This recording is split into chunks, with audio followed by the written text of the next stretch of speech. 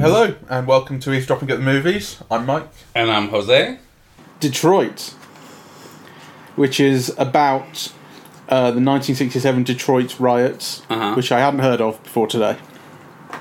Had you?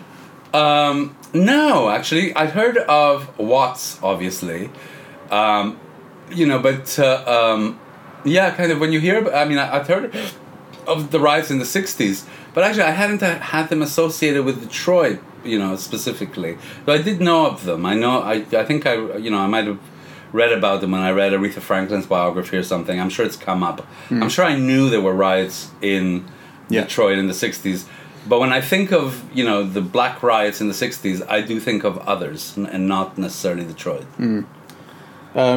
So it's set during these riots. You see the riots kind of explode from a fairly simple start, which is basically cops interrupting a private party, which is sort of a speakeasy type thing going on in a black neighbourhood. Yeah, it's an after-hours party. Yeah. One thing leads to another. A crowd gathers, a bottle gets thrown, and eventually, eventually, it's in the opening scene. Yes. They start looting stores. The army gets brought in, I think, on the second day, and then the bulk of the film takes place in this essentially hostage situation, where these police kind of invade a hotel where some shots have been coming from, and they want to know who shot the gun,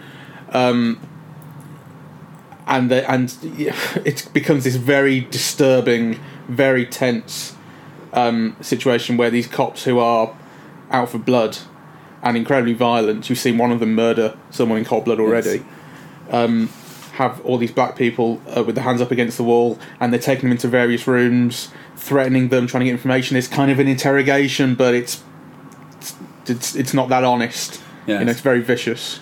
The film is really timely, right? The whole of the last year has been full of police brutality against black people in the United States. Not just the last year. I mean, it's been going on for a while. It's been going on for a while. I can't remember who said it. Someone said on a talk show a little while ago that police violence against black people isn't happening more often. It's just being filmed. Because everyone has mobile phone cameras. Yes, I would have expected it myself to have increased during Obama's tenure. Well, I mean, I don't know that he was making a statistical statement when he said that, but the point is that it's getting seen more. That's the main it's getting seen more, and it's never gone away. And I think the film dramatizes it beautifully. It dramatizes, that sense of power that the cops have, and also, the arrogance that they have with that power. And then, that kind of fear mixed with a kind of hatred that people experience at the sight of their powerlessness or during the experience of their powerlessness, right? Those corridor sequences, I think, were full of that, right? On the one hand, freaking out because they might kill you, and on the other hand, hating them for it, and on the other hand, having to be respectful. All of that kind of happening simultaneously. Yeah. I thought the film was great at doing that, and actually, I think the two. So the film is really structured around. Well, I see it as two protagonists. I think three. Three. Well, yes. 3, possibly 4. You've got John Boyega, who plays this security guard. Yes. He's one, and he's kind of with the police, almost with the police and the National Guard and the army. The army are the National Guard. He's not one of the guys who's being up against the wall. I see his role more complexly. So basically, okay, go on.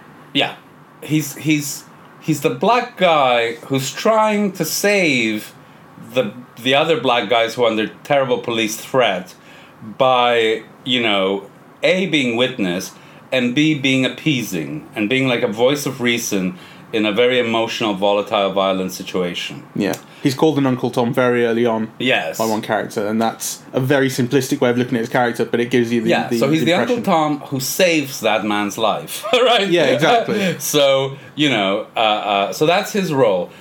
On the other hand, you have Will Poulter, who is, the nasty, arrogant white cop who basically feels he's got a right to do anything he wants.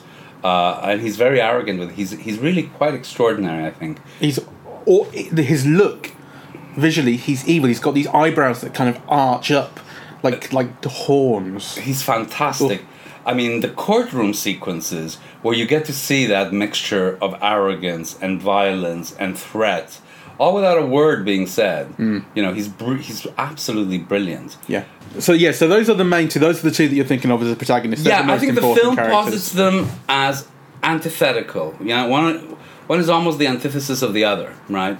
Because the John Boyega character is playing by the rules, really, at all times. Partly because he's forced to, partly because he wants to rescue a situation. The other one, who wears a badge, is making up his own rules, right? In his own interests all the time. So it's kind of like a very interesting kind of structural kind of opposition that there has going on there. And the other two, which could be called protagonists, is the veteran, and the singer. I actually wasn't going to say the veteran. I was going to say the singer and the singer's friend. But it becomes an ensemble piece once you get past those first two. Yeah. There are other people caught up in this. So there's this singer in a band. Yes. His friend, who is one of the band members' brothers, I think, who's with him. You got these two white girls who are in the hotel. Yes. Who are hanging out with the veteran. Yes. The veteran's played by the veteran's one of the only ones that you might recognise. Anthony Mackie. That's him. Yeah. Who's also very good. Yeah, he is. And actually, I thought the film treated the sexual politics. So basically, what happens is, there are these two girls from Ohio, and it's 1967, they say. So, they're partying with these black guys in this motel. They've just, presumably stopped for the night, but, they're with the other guys, and there's food happening, and maybe who knows what else. And certainly, the situation is quite sexual before the police intervene, right? And then from then on, the film treats the whole sexual taboo of of white women with black women, but with black men, really in a really interesting fashion. I mean, that kind of gives rise to all kinds of threat, and it really reminded me of I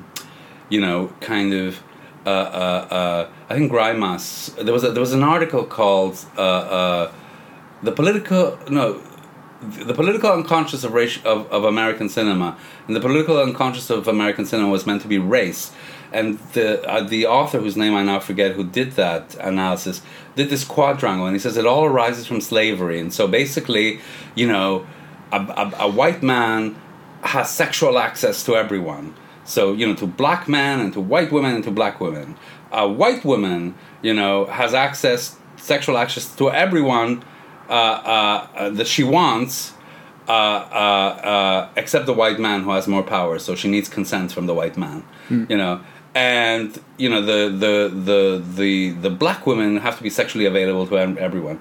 Anyway, and then the same article puts these kinds of taboos, and the biggest taboo is white women with black men, right? Yeah. And so kind of the film plays on all of that, how the mere sight of a black man and a white woman, how that affects the police's view of the women, of the men, right? It leads to more violence for the men. It leads to the women being treated, terribly. Well, they're believed to be hookers. Yes. And Anthony Mackie's supposed to be their pimp. That's and right. Of course, he's denying it. He's saying, "No, I'm a veteran. I've just come back from the war." Yeah. And when he shows them his card, their response is, "That's a fake." Yeah. It takes them a long time to eventually come around to the idea that he might be telling the truth about that. Yeah, but I think the film is more damning than that, because you realize, that it doesn't, in America, it doesn't matter if you're a vet on 2 tours of duty, if you've been serving the U.S. Army for 8 years, if you're black, it doesn't matter at all if you're confronted with a white cop who wants to do something. Yeah, exactly. Weirdly, it reminded me to quite a large extent of Dunkirk, in that the central portion of the film is this. It's based on real events. One thing, it's based on a real situation. and it combines a number of characters in the same situation and kind of puts them in this pressure cooker.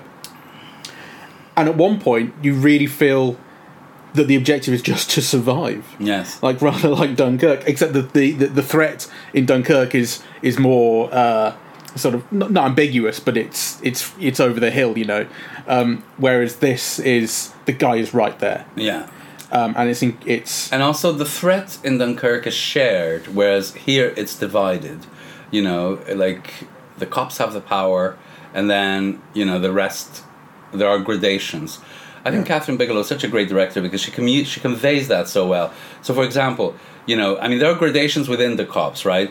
There's the Will Poulter character who's very nasty. Then there's another one, who knows the rules, who kind of is seedy enough, to bend, and then there's the other one who's totally clueless, right? Well, I think the second one is just as bad, really, but he's doing what he's told. Yeah. He doesn't have the kind of leadership skills that Will Poulter does, put it that way. Well, I'd see it as kind of slight gradations, because you get the feeling at the end of the film that he confessed, actually. That he was the one who confessed rather than... Yes. So, but then you also have other gradations. So you have... What were they called? The guy in the other uniform who witnesses and says, the National Guard. National Guard. Well, you get the feeling... There's actually... I don't know about the real-life events, but you do get the feeling from this film that no matter what happens... In Catherine Bigelow's eyes, the army is unimpeachable. You get the feeling that they can't do anything wrong as far as she's concerned. Well, I don't know. I'm not sure about that, but in this film at least, you have the police, you have gradations amongst the police, then you have the difference between the police and the National Guard, you have like the difference between, when they're at the party and the guy draws the fake gun and starts shooting. I mean, that's a very, very tense scene, and you think this guy's an asshole. He's a dick, really. Like, So actually, it makes kind of, I don't know. Each of the characters seems to have almost like different positions, really. So I just think in a way it's a great film. Or rather, Catherine Bigelow is such a great director that she can do this, really. The film has not been a hit. Has it not? No. This is where we go to the box office. Yes. $34 million budget, and it's made half of that so far. Yeah. And actually, I think a film like this, which is so good, not finding an audience at the moment is almost like further proof that Black lives really don't matter, right? That kind of, the sense of Black history in America is not seen to be important enough. I mean, had it been a similar situation with white people, you could imagine this being like the discussion film of the season, really. And this film really deserves to be that. And somehow, especially in the last couple of weeks with all this stuff about the Confederate statues and exactly, it's like the most apt, timely film. Trump supporting the Nazis.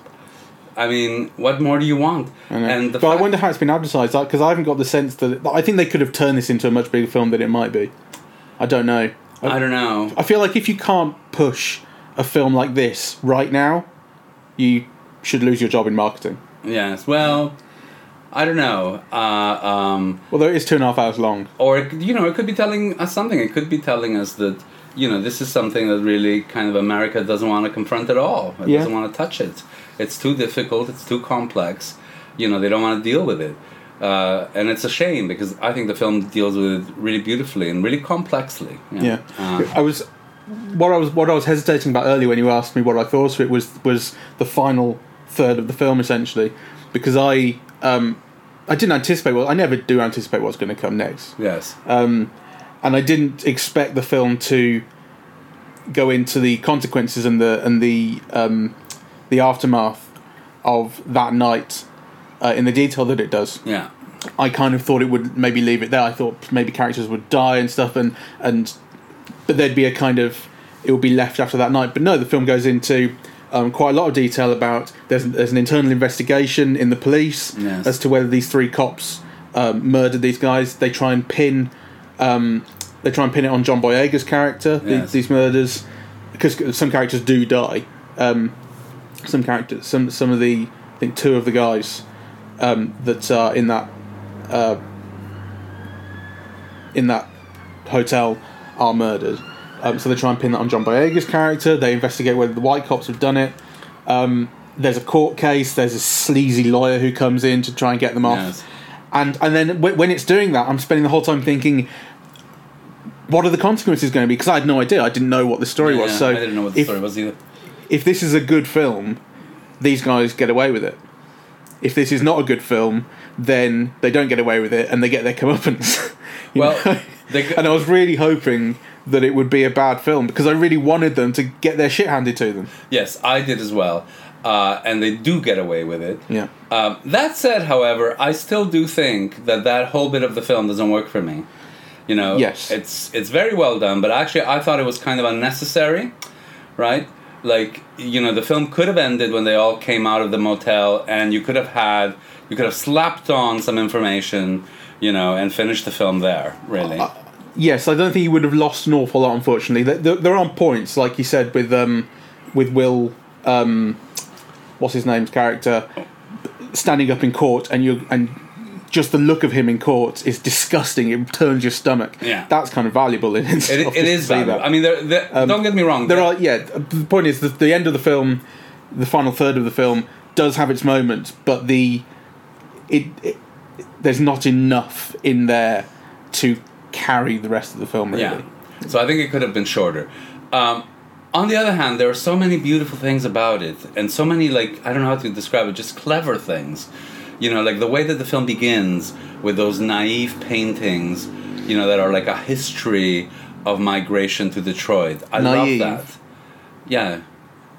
Naive paintings? Yes, that's what, you know, kind of... Oh, is that actually... It's a term that's used for, you know, paintings that aren't professional, that somebody who is untrained, you know, but nonetheless kind of often do very beautiful pictures. I beg your pardon? Didn't realise that was a phrase. Yeah. I thought you were saying native wrong. No. So that whole opening sequence was fantastic. It's wonderful, isn't it? You know, I thought the scenes at the theater with the singers, you know, was also, it kind of brought alive, you know, the energy and the dynamism of black culture at that moment, really. I loved the soundtrack, and this might just... you know, be me, but though I loved when the Supremes were on stage. I actually thought that the songs of the Dramatics could have been better. Yeah, perhaps. So and I think the thing that I love the most, aside from, you know, about the film, is, aside from Will Poulter's character, is John Boyega, who I think is just fantastic, and I want to underline it because, you know, there were moments that he really reminded me of Sidney Poitier. You know, he has the same kind of calmness and integrity, you know, and kind of moral groundedness, right? But at the same time, you can tell everything he's feeling, right? So, yeah. You know, he's doing some actions that are very calm and cool and minimal, and yet in his eyes, you see, you know, like the panic and the fear and the attempt to do good, you know, kind of all at the same time. I just think it's an extraordinary performance, really. And one of the reasons why I'm sorry that you know, the film isn't doing very well is because, you know, I really do think that Poulter and he really deserve recognition. They're really kind of, you know, astounding performances. They are really, really good. But there is something to be said. Was it Samuel L. Jackson who was saying a little while ago that he was pissed off with British actors doing American roles? Yes. Because Will Poulter and John Boyega are both British. Yes. And they're doing, not only are they doing American roles, but they're doing American roles of real people in a real situation where they don't have that history, they don't share that kind of cultural baggage. Yes. They're not from that country. I think there's something to that. I think there's something to that. I mean, I've discussed it with friends, and, you know, I think there's a kind of idiotic patriotism, really, that my friends have. You know, because they never see a problem when it's British people doing other people. They always seem to have a problem when it's other people doing British people. Like the accent's never good enough, or, you know. Yeah, absolutely. But actually, I think there's a thing about lived knowledge and experience, and, you know, kind of the thing that actors bring to us is like this accumulation of detail of stuff that they learn and transmit. and have a greater access to feeling and conveying, and a lot of that is unconscious things. Yeah. So I actually do think that it makes a difference. I presume that the casting director and the director, kind of, checked the available American actors and made a decision. But I do always think that's always. It's not the first time as well, is it? Because David Oyelowo, I believe, David Oyelowo played Martin Luther King in Selma. Yes, and that was I don't remember if anyone made a fuss about that, but it's the same sort of thing. If someone tells you that a country with a population of 300 million people, cannot produce find the an actor, to play a role, I just don't believe it. I think it's kind of laziness, really. But let's put that aside. But having said that, there's also an element of when American actors play British, I think it happens not nearly as often as British actors playing American. I think that happens far more. They're really dominant. You see, what Americans bring to these British movies is box office. So what's her name? When Gwyneth Paltrow does Jane Austen, she gets the film made. Really, yeah. When these British actors perform in American films, like, all they have to bring with them is the performance. That's all. And actually, I just cannot believe that they can't get the same level of performance from an American actors in a country that large, with as many acting schools and actors training and spread all over the country as America has. I think it's kind of laziness. Well, yes, it's just. I think it's just producers go, L.A., London, New York, never bother to look elsewhere across America, and actually don't even do New York outside of Broadway probably very well. It's a problem. But it's not a problem for this film. British actors are better. That's just what it is. British actors are better at the job. Oh, fuck off! I think that might be a good note to end. No, there are. No, you're right. You are right insofar as while this is, it's something I noticed a lot since that was first brought up to me. Just how many British actors are in America playing American, and you go, this is just every single thing. There isn't a single film where this isn't happening. Yes. To the point where it's really annoying me. But in this film, it's really not a problem. They are excellent, and whether other people could have done it just as well, whatever it might be, it doesn't matter. In this film, they are excellent. They're excellent, and they make it. And actually, I do think that Boyega, because you see, just to make a prediction or whatever, the thing about Poulton is he's superb, right? But the thing about Boyega is that he's superb. And he's got something else. Like, I could see him becoming a big star, really, Well, he is in Star Wars. The parts. He is in the new Star Wars. Yes. So he's a big-ish star. He's kind of being turned into one as we speak. Yeah. Because he's the new Luke Skywalker, really. Well, I hope he becomes one, actually. And I hope that Poulter gets an award or two during the award season. There is one other thing which is... that I wanted to bring up, which is the opening of the film does something which Catherine Bigelow has annoyed me with before. The opening of the film is this long animated sequence that we've spoken about, the naive paintings, which I've heard of and know everything about. And it kind of tells a brief history of black people in America up to the 1960s, where they move into... move north? The Great Migration. Yes. Move north and... end up kind of surrounded in these neighbourhoods, and it all kind of starts boiling over. Yes. But there's one point in it where, because it's done in subtitles, it's not narrated. It's done in subtitles at the bottom of the film or text over the images. And at one point, it says something like African Americans discovered that equal opportunity was an illusion. And then the whole sentence fades out, apart from was an illusion. That remains on screen. And that annoys me. Because she did the same thing in The Hurt Locker, where there's some quote, and it says, blah, blah, blah, blah, blah, blah, blah, blah, war is a drug. For war is a drug, it says. And then it all fades out, apart from war is a drug. And you go, why did you need to keep that bit on screen? Can I not read? It has this element of not showing any faith in me as an intelligent observer to just get the point. I don't know, what annoys me... Actually, I think that might have something to do with the whole end of the film, where all of this stuff that happens in court and in the police station is dramatised, but it doesn't show you anything that you wouldn't expect.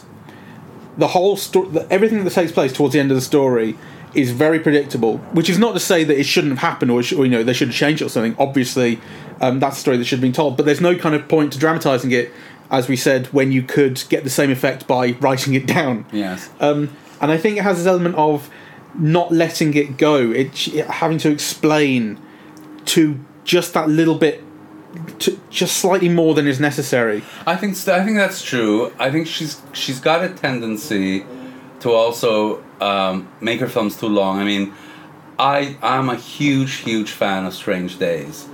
Yeah, but even as I am, and I do think it's kind of a masterpiece, really. But it also feels like it doesn't know when to end, right? It's got like, it could have ended like in 3 different places, that film. So I think, that might be an issue with her as a director. But what really annoys me about, Catherine Bigelow is that she hasn't received the recognition that she has, that she deserves. I mean... Well, she got Best Director. She got Best Director Oscar once. She's made all of these movies that are real landmark movies that are almost all reinventions of particular genres. So kind of Near Dark and Blue Steel, and then that fantastic surfer movie with Keanu Reeves. Point Break. I mean, kind of, it's an extraordinary body of work, really. And she's had she's only occasionally had box office success, and only relatively mild at that, right? The Hurt Locker would be an example. And even that, I remember when it came out, it was one of the lowest earning, Best Picture movies ever or something. Obviously, I'm finding out how much it made. It made $50 million against a budget of $15 million. Yeah, so made its money, but not a huge hit. Yeah, so it's she has I think an interesting career to me as a real film artist, really, as somebody who's done all of this kind of extraordinary work, and I'd like her to be talked about in as serious a way as kind of at least somebody like Steven Soderbergh, really. And I think of all the films that we've seen or that I've seen this week, really, which includes Logan Lucky and what's it, American Made? Made in America. American Made. I mean, this is like a completely different level of filmmaking. I mean, let's not beat around the bush. It's unmissable. Yeah, it is. Okay. For all its flaws, and it has a few, but it's so unmissable and with some fantastic performances. Yeah, and really relevant, and but to me, she will always be Mrs. James Cameron. Fuck off, you sexist pig. This is a good note to end on.